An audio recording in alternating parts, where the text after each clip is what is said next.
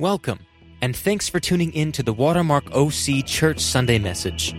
Watermark is a generational community that is crazy passionate about starting a conversation about God, your relationships, and authentic love.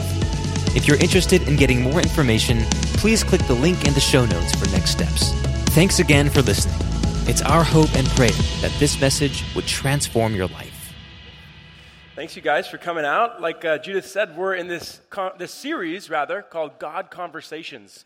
And we're asking 4 fundamental questions. Every worldview, every philosophy has to answer these 4 questions. Where do we come from?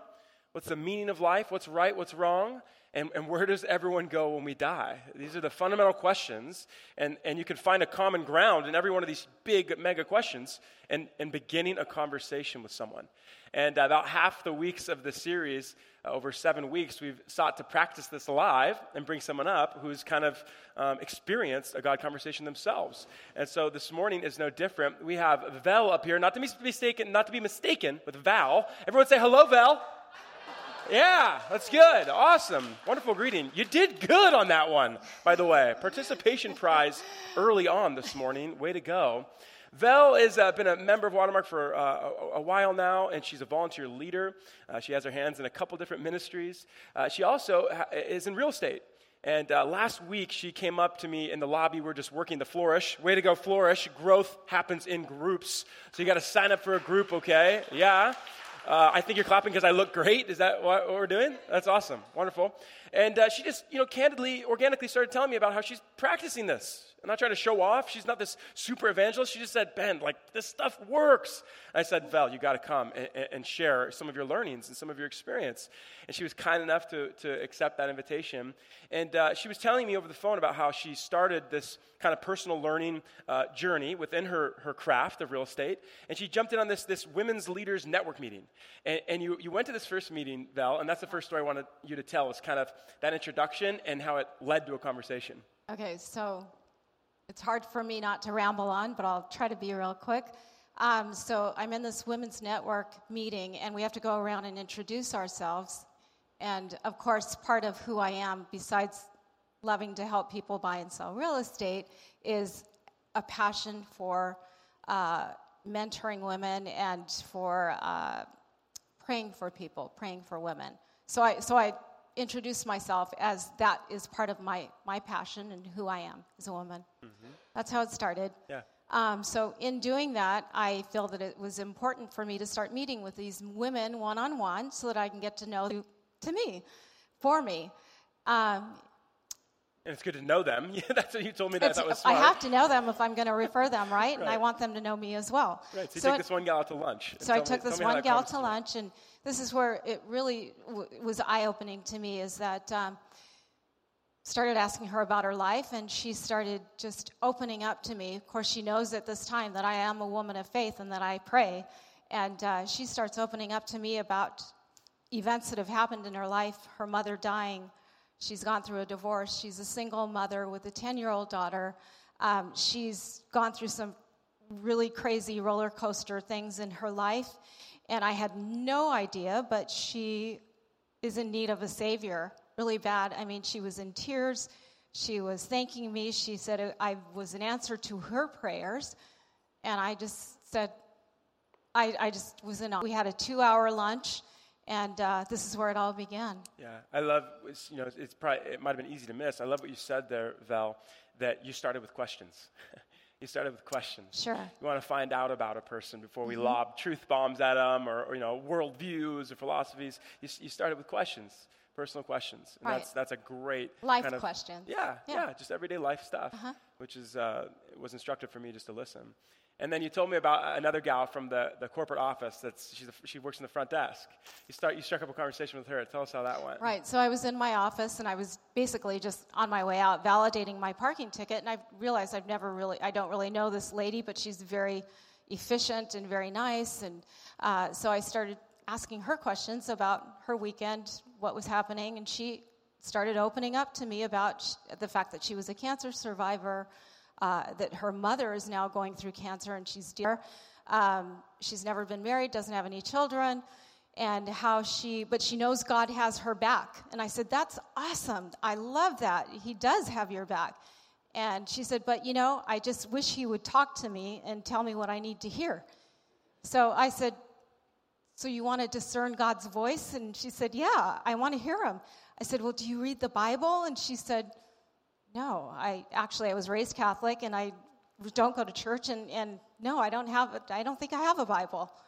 So I said, would you be okay if I gave you a Bible? If I got you a really cool Bible that you could relate to? And tears came to her eyes and she is overjoyed about it. And I have a meeting with her next week. I have 2 meetings with 2 women to give Bibles next week. I love it. You see, the thing, praise God. The thing I love about that is I think so often if we're some reference point to the church or we were raised inside the church and we know how many copies of the Bible we have on the multiple dressers in our home. And so it's almost lost on us that a Bible could actually be a gift for someone and a profound one that's tied to actually hearing the voice of God. And not only that, you have this woman who, she has these questions, and the conversation was a great springboard for doing all of that. So I love that the Bible was an opportunity for her. I love that you offered the gift, and you found common ground through the dialogue. Absolutely. The other thing, Val, you were so clear over the phone about was just how you prepared. You've done something to prepare for these encounters. Yes. Tell us what that is. Okay, so every morning I surrender my life to the Lord. Every morning and night. And part of my prayer, probably the last 4 or 5 months, has been to live through me, that I can be a reflection of God's love and his light, and that I can encourage other people, and that I can actually speak life into people. I have no idea how, when, where, who, but he's showing me that I don't need to be aware of that. I don't need to be concerned with that because it's all him, and I am just in awe and bubbling over with joy after these conversations because I say words like, God is the truth, the way, the truth, and the life. And I'm like, why did I just say that? Wow, where'd that come from? Mm-hmm. It's in my DNA now, and I seek him, and he's just pouring it out through me. Yeah, so prayer before, during, after is the preparation. Yes.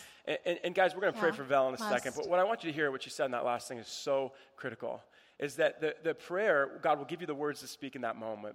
And I think a lot of us, we think, oh no, that's just reserved, someone to go talk to for the super special, or the super trained, or just the percentage of evangelists amongst us. And oh, by the way, they might shoot me down, and it may not work out. And just like Val said, we don't even need to worry about the outcomes. Mm-hmm. God's in control. It's organic. It just becomes organic and authentic. And so, Val, I'm so appreciative that you came to share your experience with this. Too. And I hope that all of us, we can have a takeaway of learning that type of thing can happen with every single one of us. So let's pray. Would you pray with me? We'll pray for Val.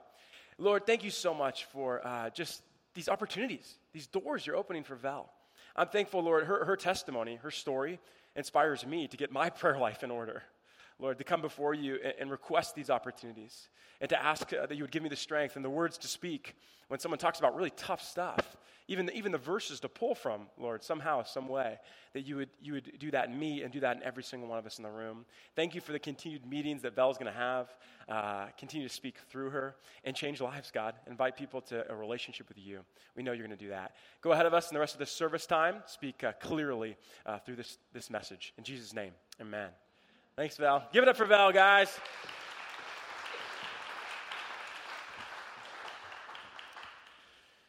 So, like I said, we've been in this series, God Conversations, and today is the last day. Judith accurately nailed it there. We're going to start a new series next week called Flourish, and that's going to be just epic. 10 sessions on what does it mean to flourish, and what does Watermark believe lends to flourishing. And yet today we're in destiny. That's the final question, the final of 4 questions. Bucky did a wonderful job last weekend. You've got to go listen. Talked about the inescapable nature of death, quite frankly. And yet there are very clear answers from the world's perspective and the perspective of science. And there's one that the Christian faith holds. And so this is part 2 in destiny today. And I have one big idea for us, and that's heaven. That's what destiny is. The Christian worldview is a belief in heaven, now and not yet. A little piece of heaven now and not yet. This is the Christian view of destiny. That we're not just saved to get to heaven. We don't just have this ticket to ride, and that's awesome. We're saved to bring a piece of heaven here and now. And yet, in this battle for living that way, living like heaven. There's a piece of it here to be had and to be held here and now. We mistake the shiny things of this world. There's a lot of distractions that we think are heavenly when they're really not. And yet heaven is supposed to be received. It's a gift to be freely received, not to be earned, not to be achieved. It's a gift freely given. We're talking about heaven now and not yet, the hope of what we look forward to. And as I was thinking about this message, I was thinking about this cemetery that I live by. I'm sorry, I think everyone should live near a cemetery. It might sound kind of morbid, but I think you get it. It's like this wonderful reminder, actually, every single time. I get to drive by it, most days twice, in the morning, and then when I come back at the end of the day, and especially as that kind of straddles my work. Reminder, how did I use my day? What did I do with my investments of my time and my talent and my treasure? And God's looking down, and he's kind of wondering, how am I going to use that day? And then one day, at the end of my time, there may be a couple of people that come around to memorialize that life. And so it's a great reminder. I actually drove by it this last Friday. It's right by the school. I live by T. Winkle School. If you're familiar with it, that's the cemetery I'm talking about. And, I figured out for myself that I probably won't do the whole gravestone and casket and the whole thing. You can just torch the body, and then put the ashes over the ocean, okay? That's going to be the way for me. But why? Why do I think that way? Again, that might seem kind of crazy. We're squaring up with the idea of death, guys. So we're going to jump right into it. I'm talking about caskets and about burial. But why? Why do I think that way? Where did I get that? Well, it comes from Scripture, I think. This is from Revelation chapter 21. It says, I heard a loud shout from the throne saying, look, God's home is now among his people. He will live with them, and they will be his people. God himself will be with them. He will wipe away every tear from their eyes, and there will be no more death or sorrow or crying or pains are gone forever. The picture of heaven. The last book of the Bible is 66 books. It's the last book written by John as he's receiving this vision, the Apostle John, receiving this vision from God, and these pictures, this amazing picture of heaven. He says right before this verse that the old earth is gone, there's a new heaven and a new earth. In other words, that all things will be made new. All things will be made new. And there's real hope for full restoration in the life after this. So back to the cemetery, picture. And I'm thinking about that, and that's impacting my decision about what I want to do at that last moment and how much money I want my people to spend on, all those processes. And I went back through, and I took a couple pictures. So hopefully this is not going to be just such a crazy sacrilege. Just hang with me if you can, okay? But there's a couple tombstones I think are telling about the beliefs that we hold, that maybe we all hold. And, talked about when you die, there's common worldviews around this. There's a huge chunk of people that believe when you die, you become fertilizer. That's it. You just dust. Okay? There's another huge swath of people, mainly in Eastern religions, that believe that when you die, you enter this huge ocean of souls, just a drop in the bucket of this universe of souls. And yet, I think really what people, their view, this is maybe people that are in the church, actually, or people that have been a part of church and walked away, and they believe they're the so-called unaffiliated, or the nuns. They don't believe in anything. I think by and large, people believe that just be a good person, and you go to heaven. Just be a good person, and you go to heaven. And you see there's this picture here. There were two kind of versions. You can't read all of it, but on your left, it says this guy, he's a doctor. He was a grandfather, and he encouraged all probably Jewish. There's a Star of David there. And he says that he encouraged everyone to be good. I'm not making, I'm sure it was an honest token. Someone comes in the office, you be good now, sweetheart, or be good, son, or you be good. And then there's the one on the right. It says, I trust in you, let God be magnified. Let God be magnified. And I just thought this is such a clear mark of the Christian worldview, the Christian faith, which says the whole point of my life as an image bearer, remember, go back 7 weeks, we said you're made in the image of God, Genesis 1, you're made in the image of God. And then that points to meaning, the second question that we answered. What's your meaning? Your meaning is to reflect that image to the world, to put God on display, even in a small percentage of all that God is, and the way that we look and act and carry ourselves, we reflect him. It says, let God be magnified. That's the Christian worldview there on a headstone. And you see, therein lies the difference between maybe the whole, it made me think, I'm not making a judgment on him, but it made me think about the commonly held worldview out there. And you can Just earn your way in. Pretty much all good people get to heaven. And yet I look to the text, you guys. I look at the scripture, and I see a different narrative. You see, there's a guy who had this God conversation with Jesus, and he asked a very similar question. It takes place in Luke. This is what it says, verse 18. Now a certain ruler asked him, "Good teacher, what must I do to inherit eternal life?" Jesus said to him, "Why do you call me good? No one's good except God alone." Verse 20. You know the commandments. Do not commit adultery. Do not murder. Do not steal. Do not give false testimony. Honor your father and mother. 21. The man replied, "I've done all that stuff." Yeah, right. I've done all that. 22. When Jesus heard this, he said to him, "One thing you still lack." He just goes right at the heart. Of course, Jesus can see right through him. There's one thing you still lack. Sell all your stuff and give the money away in heaven. And come follow me. When the man heard this, he became very sad, for he was extremely wealthy. Some call this guy the wealthy ruler or the rich man or the rich young ruler. You know what I'm going to call him? I'm just going to call him the good guy. He's the good guy. All right? Because everything for this gentleman, he's probably a civic leader. He's just a good first century Jew. Everything for him, I'm good because I obey the rules. Jesus, you're good, which is even just false flattery. You must be good. He's just fawning like this false sense of flattery over Jesus. And the way to heaven must be earned, i.e., doing good things, being good. That's the whole drive and thrust of his question.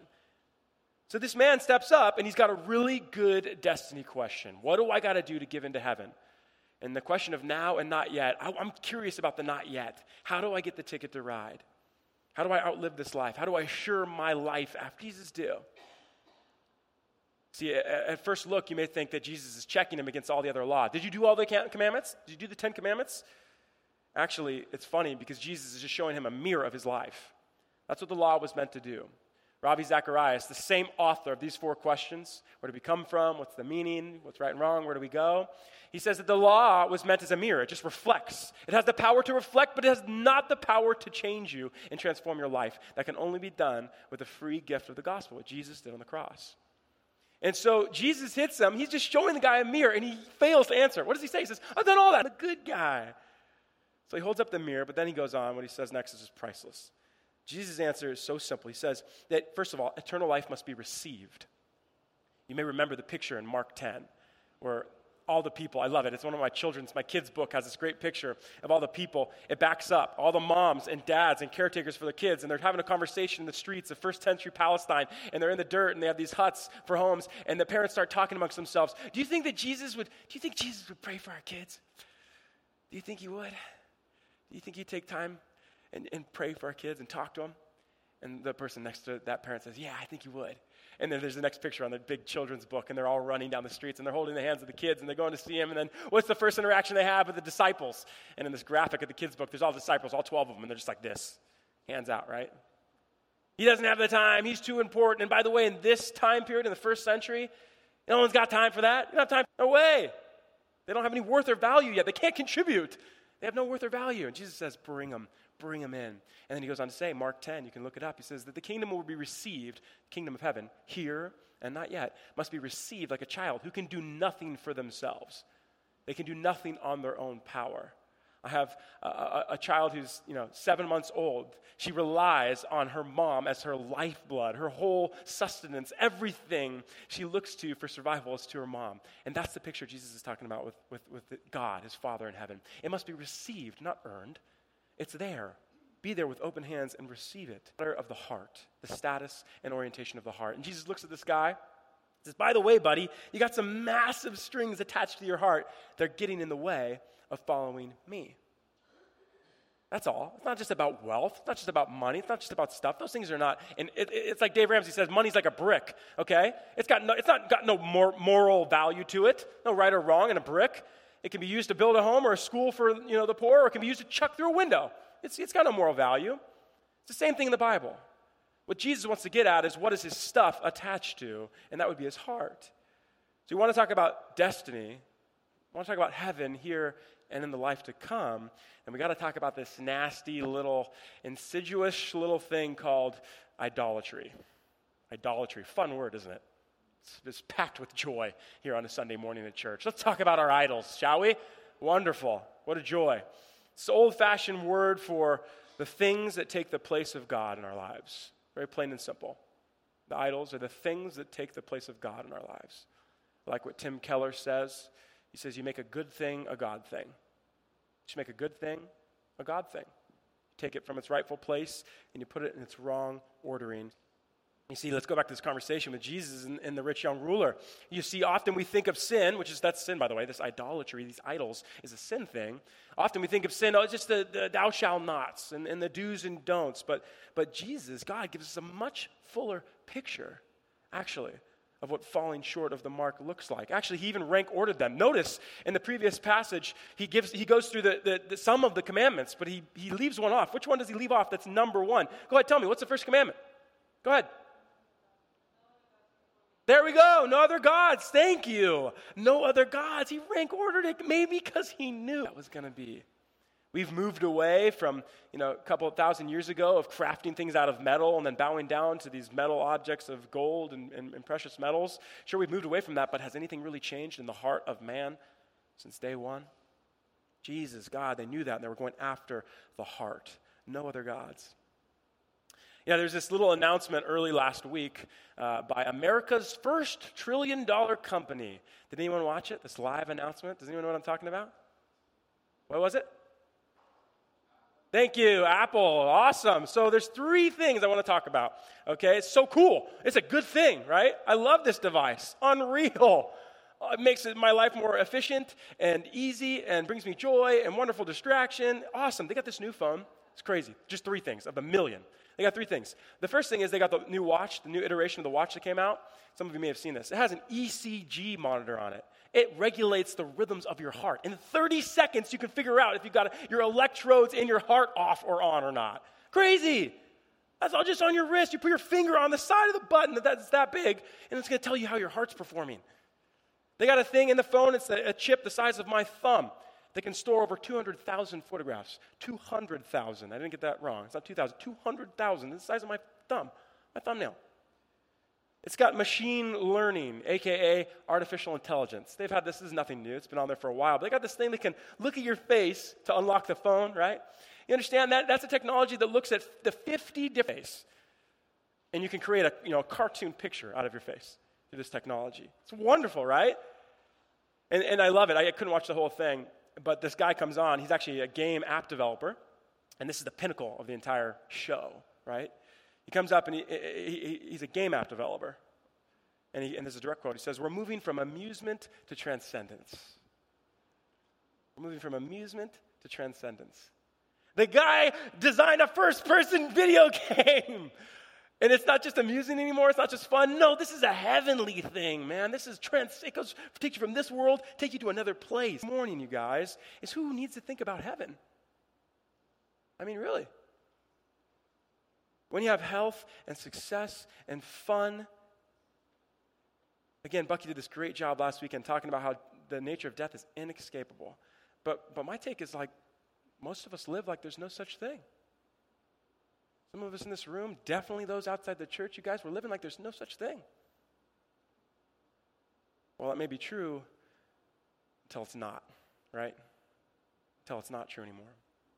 What about when you get the news that you're going to have a hard time having kids? I got this guy I grew up with.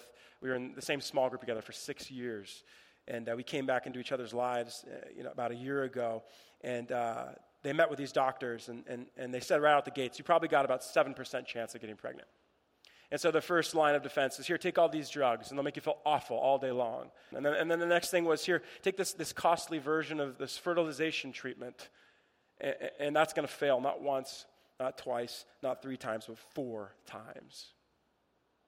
And ultimately, you sit down with a doctor, and they tell you, at this rate, you got to move to IVF. You have to go to the big bang in terms of this type of treatment. And even though we know you don't have the money to do that. And what about one of my other close, dear friends who has a son who's been struggling with addiction? And after years of raising him right and giving him every opportunity to succeed, he still gets mixed up in a wrong crowd, in a bad crowd. Full synthetic drugs ever created. Even ends up in jail because of it all. Or what about that piece of business that drops out? Or that relationship that just goes to shambles? That health crisis comes along out of the blue. Because at least for those facing those realities, and that may be some of you in this room this morning, you'll be thinking about heaven then. You'll be thinking about heaven because you're walking through hell. What feels like a small piece of hell, what feels like a small piece of death, a small death, even on this side of eternity. Then what do you do? Well, our hope then, when those moments hit or when those questions are asked of us across the table, like Vel got to experience, and some of you are experiencing, I'm sure, the only thing can be the resurrection. It's the only answer, and that's the answer we have. We have the corner market on the answer of destiny, of heaven here and heaven not yet. The resurrection. This gives us the hope of heaven here and now and in the life yet to come. Hope of the future, what happens when we die, is ultimately a question of what kind of citizen are you? What kind of citizen are you?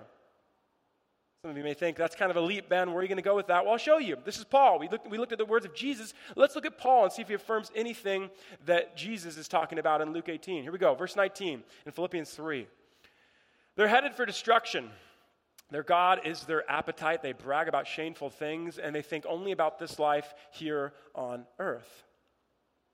Rough start, I know.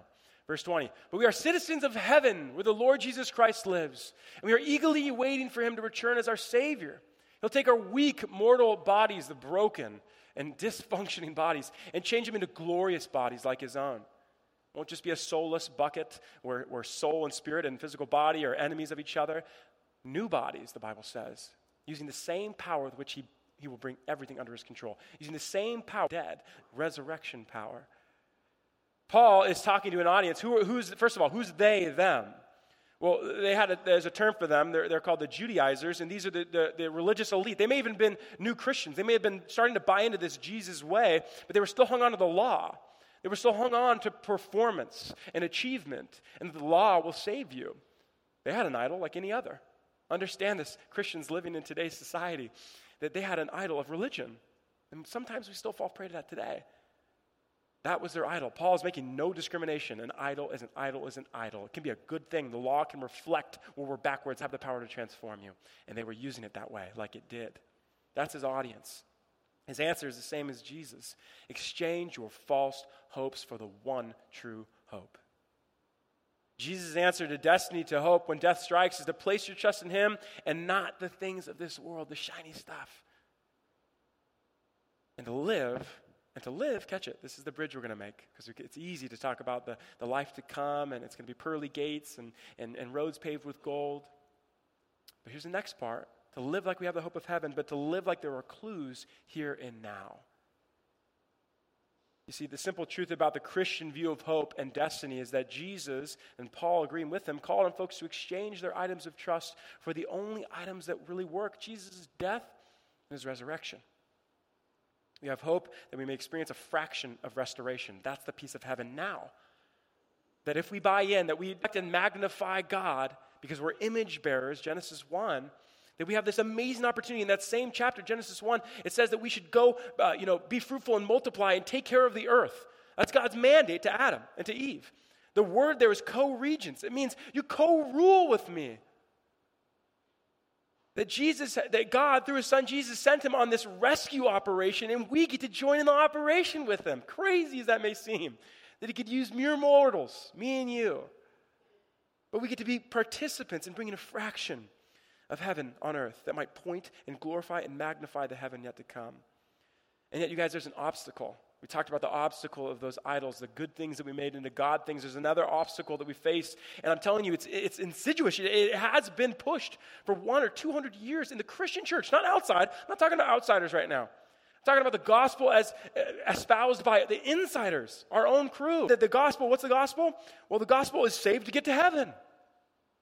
That my personal salvation is all that matters. That is an anti-biblical view of destiny, of hope for the future. It's saved. Yes, we are assured of our salvation. I'm going to get to that later. But we're saved to bring a piece of heaven to earth, to be those co-regents, to be those participants in what God's doing in redeeming and restoring, even if it be just a fraction. So you might say, Ben, this challenge of bringing heaven to earth, what can you really mean? I think it's a good and worthy question.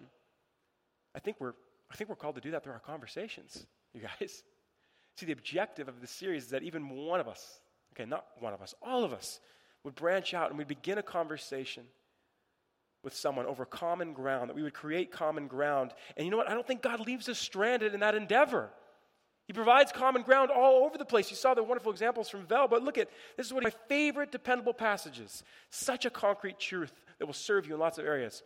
Verse 19, they know the truth about God because he has made it obvious to them. For ever since the world was created, people have seen the earth and sky. They look at nature and it just magnifies his glory. Through everything God made, they can clearly see his invisible qualities, his eternal power, and his divine nature. And so you guys, I don't think God leaves us stranded. One of my biggest takeaways, I've sat here where you're sitting. I sat last Sunday and listened to Bucky's message. And I'm thinking to myself, this is so cool. Because of these 4 questions that we've talked about, where do we come from? How do we find meaning and purpose? What's right and wrong? And where do we go? There's a common denominator for every single one of them. That's that God didn't leave us stranded. He baked the answers in. You guys, get this about the people you're going to have a conversation with. They may have a tough exterior. They may seem like the most brilliant person way out of your league ever. I believe with all that I am that even those people in the world, if it's not the answer of the hope and resurrection of Jesus and the Creator God, they're suppressing what God put in there as the answer. They're actually living in a form of denial. Even with all their smarts and all their strength and all their performing, they're pressing it down deep. And yet if you believe what Genesis says, that we're all, not just those saved, not just those with a practicing relationship with Jesus, but all of us are marked by the image of God, he baked it in. Even the most staunch atheist, even the most staunch unaffiliated, wakes up in the morning and sees the glory of a sun that is close enough and yet far enough away to not torch their bottoms, and they get a little piece of the fact that there is a Creator God here. Please let this be an encouragement as we enter into these conversations. I believe that with the core of who I am is that it's actually there. It's just been so suppressed and so demented and so distracted. I'll give you an example, a quick one of each one of the 4 questions. Think about origins. Vel, a second ago, talked about this off the wheels of a recent divorce. She is not believing what God says about her in this moment. She is not believing that she has dignity and value and worth. She's thinking to herself, I'm a failure. And I made a commitment, and it failed. Every single one of us, not just this gal who's maybe an outside of the church person, every single one of us has at least at some season believed a lie about our identity and our dignity and our worth as spoken about in Genesis 1. We have created a false origins story, a broken origins story. We've lived it either today or a time in the past that is meet someone where they are broken by using your own broken origin story. And then see how God can restore that. You don't just live there and stay there. See how God might restore that. Origins, the question of origins. Now, how about the question of meaning? If we are made in the image of God, we have dignity and worth. You know what's a great conversation starter? Human rights. Okay, people in my generation, they love to talk about human rights. Human Rights Watch, we're going to end human trafficking. We've got huge national, global organizations that are in effect to protect and preserve human rights. We're signed on for these different charters and these different commitment statements. Guess what? You got no human rights without God. You got no basis for real human worth and dignity without God. It is the only unique position in philosophy for creation that truly can be defended under human rights. And people will love to talk to you about whether people are good or not, and whether they're just worth going to heaven because they're just good at that. This question of right and wrong, good and bad, that bridges the next question about morality. You know what I'm going to say is a common ground for that? I'm just going to repeat what I said a couple weeks ago. You got to use the tool of introspection. Before we make a judgment claim or an assertion about someone else's life, we have to look deep in our hearts and say, you know what? That is a part of my life that's backwards too, and broken and wrong. And I've made a good thing a God thing, and I'll meet you there and show you how I'm not perfect. If you introduce yourself, just like Vel did when she went to that first networking meeting, she introduced herself as a believer, right? Or Gary, a couple weeks ago, he introduced himself in this forum for LGBT conversations. He introduced himself. A number of assumptions will come into someone's head, but you know what one of them is going to be? They're going to think that, oh, they're Christian, therefore there's nothing wrong with them, or they think there's nothing wrong with them. Sorry, you did nothing to earn that strike, but that's the strike against you already. So if you get the opportunity to sit across the table and have lunch or have coffee with a person, use the common ground of introspection. And that it's not that you may be getting better, that you may be growing in this area, but it's not by your own power. It's the free received gift of grace that's doing that. Origins, use your broken origin story. Human rights, talk about human rights, talk about meaning, and talk about introspection and meeting someone where they're at. And of course, hope. which is what we're talking about this morning. You know how you can share hope in this conversation? The first thing you got to remember is that we're all placed with hope and trust built in. Bucky said last weekend that we have an eternity written on our hearts. It is impossible to get around. It may be suppressed, but it is impossible to get around. But we place that hope in things besides the cross, and that's where it goes sideways. Remember, most people believe that every good person gets in. Every good person must go to heaven. The problem is most good people have their hope in something else. Back to what I said a second ago. And that something else won't save them. It won't bring real fulfillment, and it won't bring a significant piece of heaven here or in the life to come. You see, why is it so important that we get to the heart of the matter of destiny and the hope of heaven? Why is it so important that we engage people in these God conversations? Because as citizens of heaven, we get to be extenders of grace. As co-regents, as co-participants, we get to be extenders of grace. We get to be a part of righting the wrongs here and now. We get to shine a light and hope and healing in the dark places, in the broken and backwards and sideways places. I'm going to invite the band up as we close, and I want to give you an update on a couple of these stories that I shared. When you engage in a conversation, when you believe something about yourself, and our mandate as believers to be co-participants with God in his work and his operation, his rescue operation, the most daring thing he could have done, to send his son to do that work, get the opportunity, the choice to receive it or not, things start to happen. So when my friend from high school is sitting there sharing about how their hopes of childbearing are all but lost, I can sit there and I can pray for them. And I can pray with them. In December, they had their last failed round of fertilization treatment, and after 12 weeks of bed rest and multiple scares, this is a picture from Monday.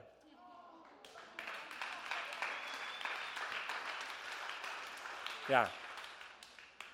Twin baby girls. We prayed for them 10 months. 9 months later, they have this baby. These babies. Andy and Riley. That's our God. That's how he operates. A piece of heaven here and now.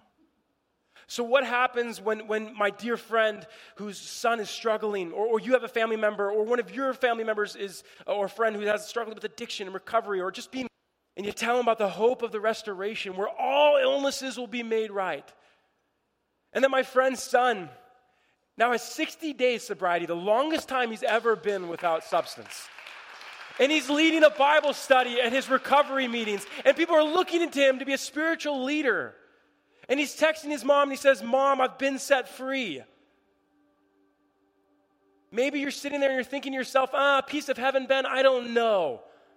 I don't know if God can use me in that way, if God could work in and through me in that way to touch other lives. I'm telling you that operation of grace, we get to join in and be these extenders of grace. See, the hope of Christianity is not in being good. The hope of Christianity is definitely not putting our trust in fading or failing things. If you're sitting there this morning, maybe the idol for you is anger. You're still frustrated in what a believer did to you. Maybe for you the idol is the stuff, the shiny things. Maybe the idol is just all the questions, and I'm never always going to be a skeptic because there's never going to be a perfect answer. You're right. There's no physical way to prove God. You're right. But wherever those idols are, you guys, I want you to hear the hope of heaven now and tomorrow is not in being good. It's in receiving a gift like a child. And it's so clearly spelled out right here. If you look at Romans 10, this is the answer. If you're sitting in the room and you're not sure about your security of the hope of heaven yet to come, this is what it says. If you openly declare that Jesus is Lord and believe in your heart that God raised him from the dead, you will be saved. Paul says you have right standing from the moment you profess with your lips that Jesus is the only way. You have right standing there and then by no effort, by nothing you've achieved, by no successes in performing. You're declared right there. For it is by believing in your heart that you're made right with God, and it is by openly declaring with your faith that you are saved. As the scriptures tell us, anyone who trusts in him will never be disgraced. When we put our trust in the saving work of Jesus, you guys, the world will take note. Like the world took note of those who were in American slavery, the 1500s to the 1800s, and they sang these songs of hope. They were being beaten and destroyed and raped and just torn apart. And yet they sung these songs. about a future hope, and people said, you're deluding yourselves. You can't mean the words of those songs. You guys, they don't make it through that saga, through that horror, without an actual hope. And the world sees their survival because of the power of a creator God. That's the hope of what we have. That's a common ground conversation you could talk about. Look at history and see how hope has played its way out through people like you and me. People will see the hope that you have, and a little sliver, even a fraction now, that will point to the peace and the fullness of heaven. And you'll know the truth of this statement. They may come to know the truth of this statement. But C.S. Lewis said that all the adventures we have ever had will end up being only the cover and the title page. In heaven, we will be in chapter 1 of the great story, which no one on earth has read, which goes on forever, in which every chapter is better than the one before. You are representatives of that. You are extenders of that grace. And if that is still a question for you, I invite you in this time. There are communion tables set up. I invite you to ask with all that you are. God's looking at your heart right now. That's all He cares about, not about the stuff. Where have you placed your trust? Where is your trust right now? What is the good thing or the angry thing or the distraction thing that you've made a God thing? And bring that right now. And when the band's done playing, there's going to be people that would love to pray with you a prayer that represents what we just read from Romans 10. For now, let's pray, and you can come to communion when you're ready. Jesus, Lord of heaven and earth, thank you, Father. Thank you for your gift of grace, your glorious gift, Father. By nothing that I have done, by nothing that we have done or achieved, you sent your Son. God, I am so thankful for resurrection power here and now as a foretaste of what's to come, even a fraction. But it points to you, Lord God, all hope, all glory, all magnificent things that have been raised up from broken or limping or dead places. Points to you, Jesus. That's your power. You did that. So I give you praise, Lord. I just thank you for every heart in here that's being captivated by your word. Let your word speak into our lives as we go forth from this place. That you could be magnified, that we would remember we are reflectors of your grace. The image in us magnifies you to the world, God. The image of you is, thank you. I pray this in your Son's name. We hope that this message has challenged and encouraged you. If you need prayer, would like to join a small group community, or are interested in partnering with our work throughout Costa Mesa and Orange County, please go to watermarkoc.com. We would love to start a conversation.